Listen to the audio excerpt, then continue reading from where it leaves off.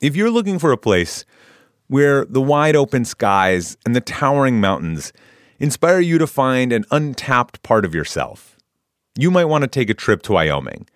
It's a place where bold, curious spirits forge their own way on all types of adventures. There is no shortage of iconic, expansive landscapes out there.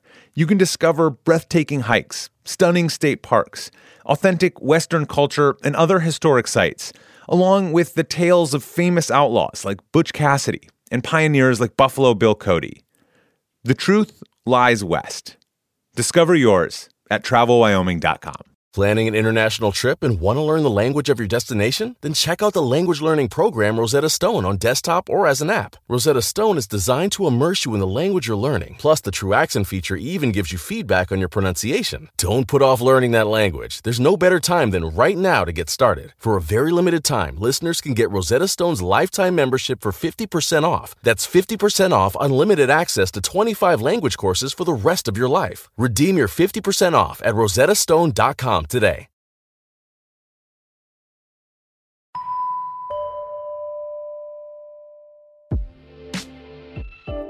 Hi, Dylan. Hi, Manolo. So I understand that we are responding to some listener emails we received today. That's right. A few weeks ago, we ran an episode called Pics, or It Didn't Happen, which was about traveling and technology, and a few of our listeners responded with some pretty strong opinions. Interesting. Yeah, it's funny because I'm sort of like on both sides of the argument. I see merit, but I can understand why it would like press a button, right? It's like, it's one of these things that people take personally because it sort of like implicates them. Yeah, I mean, I'll be honest, it's pretty hard for me to choose one specific side because I am a millennial. So, so you don't have you don't really have a choice on the matter in a funny way. Right. I mean, I go straight to Google Maps and voila, I find my place. But before we read the emails, do you want to remind listeners what the episode was about? Yeah, for sure.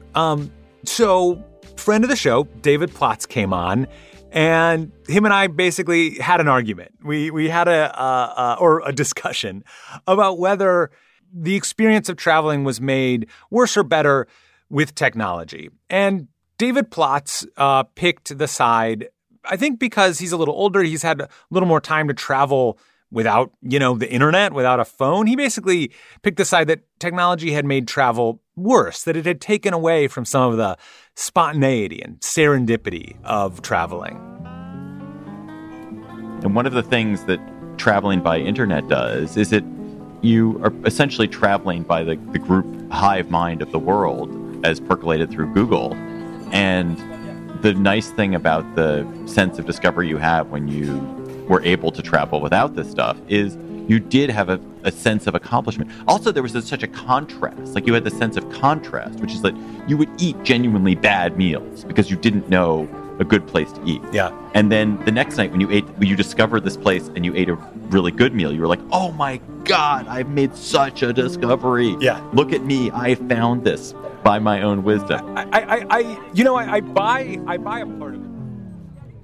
So the first email we're going to read here is from Catherine W. Okay. She let us know that she was writing to us from a 300-year-old fieldstone house in Connecticut. And Catherine was very fired up. All right. I like it. Lay it on me. She didn't know that the email was written in a, quote, lightheartedly scolding tone, and that she's a big fan of the podcast. We got our producer, Sarah Wyman, to read the email. This is what Catherine wrote. Check your judgment at the door.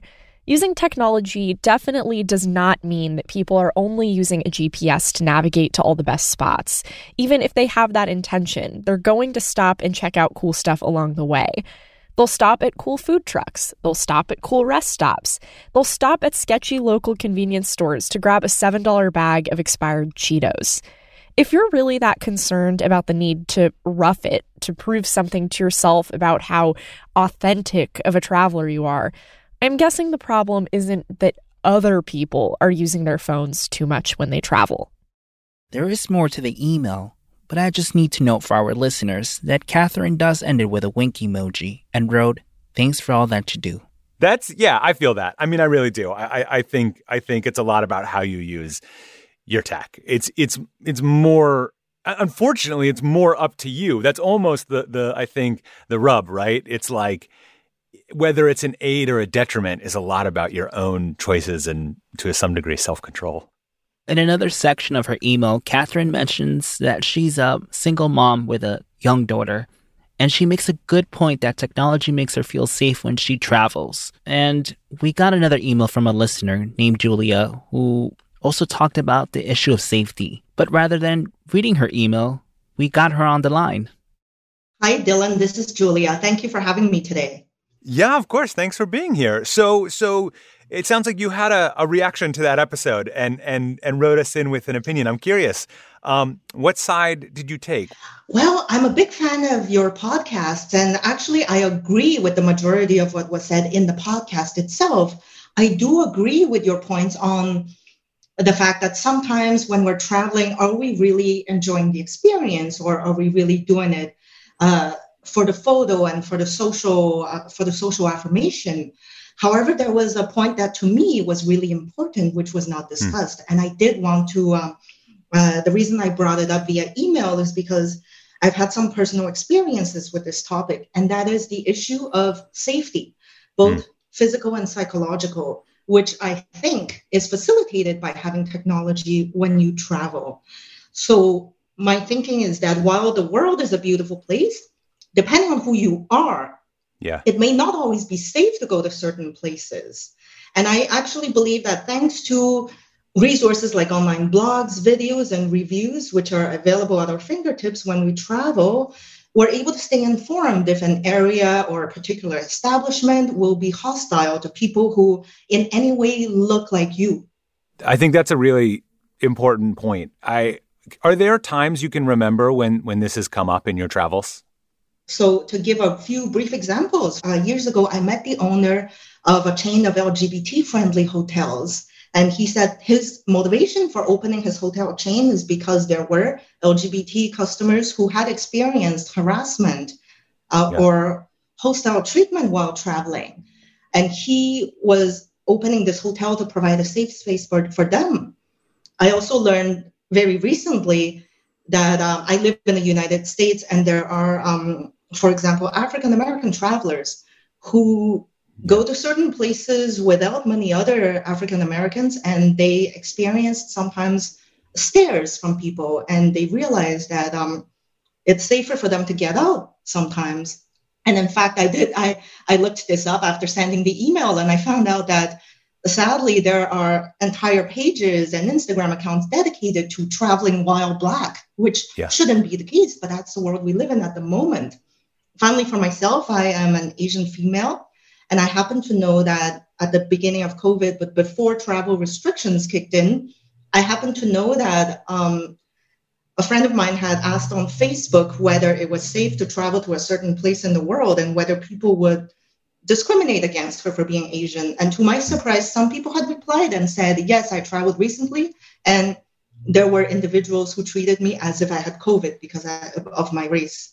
It's a great point, and it really predates and goes beyond even the technology question, because like the Green Book was, published well over half a century ago, and dealt with this exact issue, right? Providing information to help Black travelers in America find places that were safe, and that's still totally true today. I think the point that like having that information available to you in whatever form, and now it's kind of, you can carry it in your pocket on your phone, and whether it's finding, safe spaces for, LGBT folks in countries where that's not as safe, or just asking questions like, your friend was asking about traveling during COVID. I think those are really, really powerful reasons why traveling with tech and really just with community and information is like so valuable. So I think it's a great point.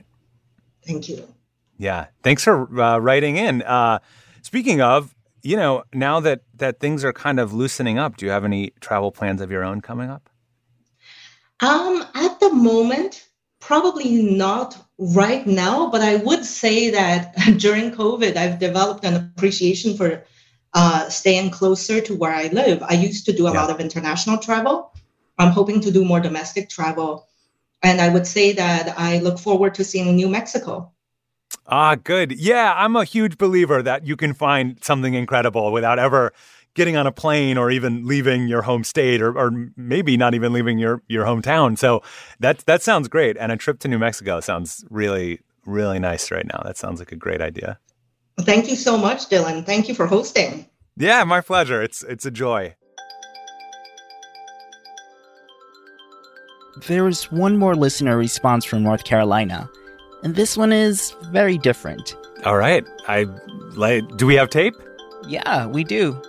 Her name is Stephanie, and she's describing the time she found a very unusual park near her hometown, thanks to her GPS. All right, let's listen. So it was late one night, probably on a weekend. My son and I were coming home from his aunt's house where we had a family get-together, and she lives in Lucama, North Carolina.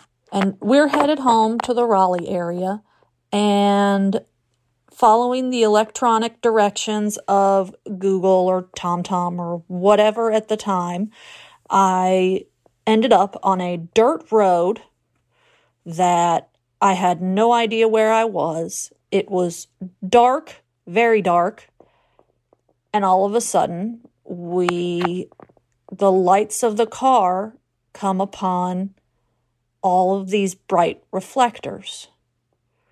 Some of them moving, some of them not. And the further I went, the more there were. And it's just me and a 4-year-old little boy who is bright-eyed with wonder, trying to figure out what this might be. And I've never been through it during the day. The directions always gave it to me in the evening on the way home from their house. And in hindsight, I realized that it was what teenagers in the area called acid park. And it was all based on that a farmer's daughter had dropped acid one night and had had a car accident and died right there near where all the reflectors were. And so it became a ritual for my son and I on our way home from his aunt's house to swing through and see the reflectors. I've heard of this park, and I can't remember, but I have this sense that this story, this like famous story that it's based on, like there's not documentation of it. I have this sense that there's like a legend at the heart. The legend she described isn't necessarily substantiated, but I don't know if you had a chance to look into it and you know, any of that. The whole story about the acid, the crash, is all a legend, Dylan. Huh. The artist who made these does have a daughter, and she is still alive and well. That's good. That's good. This artist is Wallace Simpson. He built these big windmills he called whirligigs with scrap parts from old cars and reflectors, like Stephanie said. And he just wanted it to create this amazing place for people to enjoy and watch. That's cool. So it's interesting because Stephanie sort of stumbled upon this place and kind of learned the popular story of it, because that legend is the kind of like, I think that is sort of the going story. But in fact, it's sort of this other kind of more delightful place, a place that's just kind of made for enjoyment. And it sounds like Stephanie's 4-year-old definitely really, really liked seeing it, and they made it this ritual, which is kind of great. Yeah, and she found all this thanks to her GPS. Right, to the mistake in her GPS, or not a mistake, but like the weird route that it took her. It's funny that she says it only took her there at night. It's interesting because when you use a paper map, you have to kind of really plan your whole route out. But with GPS, like most of us, myself included, you just follow the directions, like direction by direction. And I've definitely like ended up on some real sketchy non-road roads. And so I think it's It's funny because one of the things Plotz and I talked about is whether technology takes out the serendipity of travel. But in this case, it clearly added a certain bit of serendipity. That's a great story. And another reminder that sort of what you do with travel and what you do with your technology when you travel is really up to you. I'm a big fan of the no highways button in Google Maps, so it takes you on all these back roads. Something that probably I wouldn't do with a paper map. So I think it is possible. It's a good example of it being possible to travel with technology and still have surprising finds. This podcast is a production of Atlas Obscura and Witness Docs. Our production team includes Chris Naka, Doug Baldinger, Camille Stanley, Sarah Wyman, Dylan Thuris, Tracy Samuelson, John Delore, Peter Clowney. Our technical director is Casey Holford. This episode was mixed by Luce Fleming. Our theme and end credit music is by Sam Tyndall. I'm Manolo Morales. Hasta luego.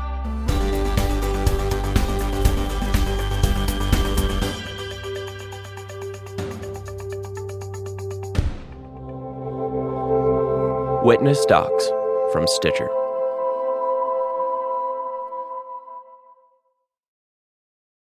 Hello, I'm Brian Cox. I'm Robin Ince, and this is the Infinite Monkey Cage trailer for our brand new series. We've got mummies, we've got magic, we've got asteroids. Mummies, magic and asteroids. What's the link? That it was an asteroid that magically went over the world that led to Imhotep the mummy coming back to life. That's correct. I thought it would be. We're as scientific as ever. But the most important thing to know is that we are going to deal with the biggest scientific question. We finally ask, what is better, cats or dogs? Listen wherever you get your podcasts.